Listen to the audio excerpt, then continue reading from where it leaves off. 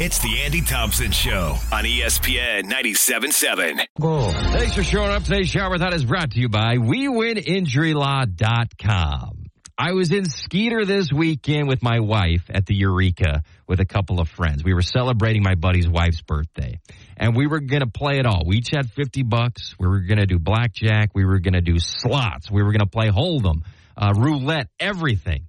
And we played for about 2 hours, and we lost everything.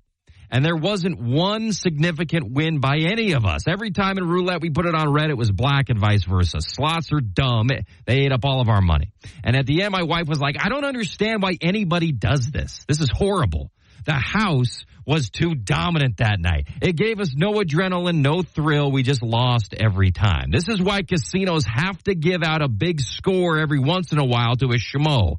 And they put his face on the billboards all over town. This dope won 10 grand at bingo. Or this lady hit the jackpot for 20 grand at the Virgin River. And you can too.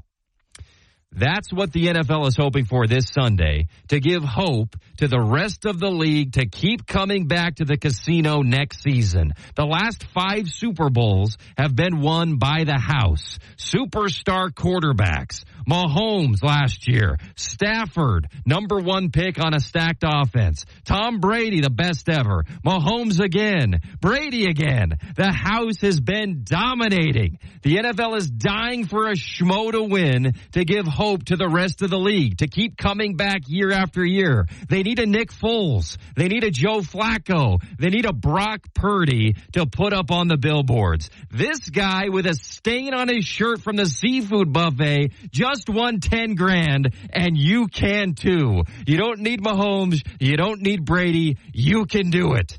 Who are you betting on? That's your shower thought.